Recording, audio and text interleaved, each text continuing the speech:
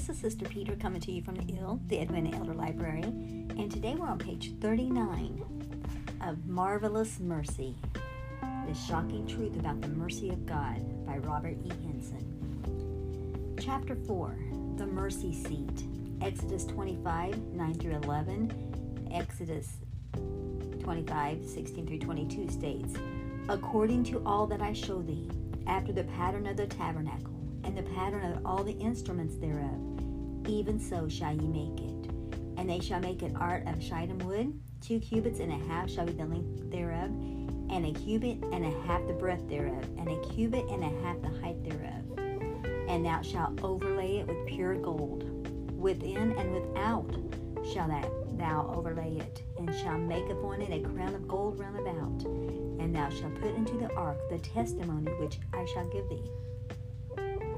And thou shalt make a mercy seat of pure gold. 2 cubits and a half shall be the length thereof, and a cubit and a half the breadth thereof. And thou shalt make 2 cherubims of gold. Of beaten work shalt thou make them in the 2 ends of the mercy seat. Page 40. And make 1 cherub on one end, and the other cherub on the other end. Even of the mercy seat shall you make the cherubims on the 2 ends thereof.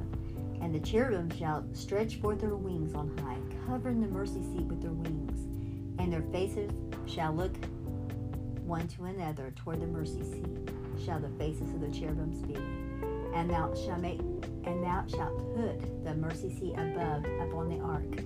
And in the ark thou shalt put the testimony that I shall give thee.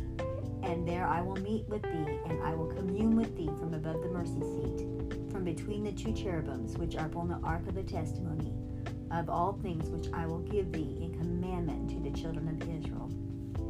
The most fascinating piece of furniture in the Old Testament house of worship, which was called the tabernacle, was the Ark of the Covenant. It was a unit of considerable complexity. The basic box itself was not imposing in size. It measured 45 to 60 inches in length, 27 to 36 inches in width, and the height was also 27 to 36 inches. However, due to the extensive use of gold, the Ark of the Covenant was apparently quite heavy. The basic storage unit was made of Acacia, or shittim wood, S-H-I-T-T-I-M, wood, and was overlaid within and without with pure gold. In addition to the basic box, there was an ornate crown molding, also made of gold. There were also 2 cherubims attached to the lid of the ark and hovered over it. Each of these cherubims was a solid piece of beaten gold. A solid piece of gold.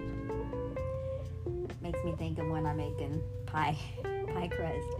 The goal is to have a piece of pie crust that will fit into the pan and not tear or break.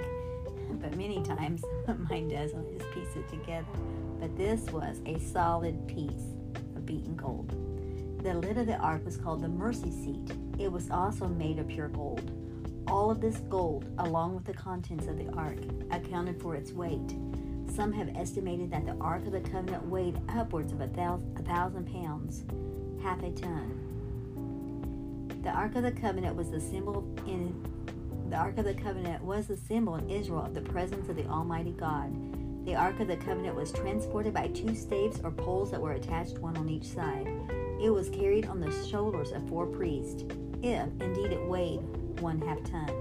Each priest was carrying about 250 pounds. The point we should notice and acknowledge is that being responsible for transporting the presence of God was no casual job. The priest assigned to this duty, they carried a treasure of considerable weight. This ministry was not a light matter. It should also be stated that no ministry should ever be taken with a flippant or casual attitude.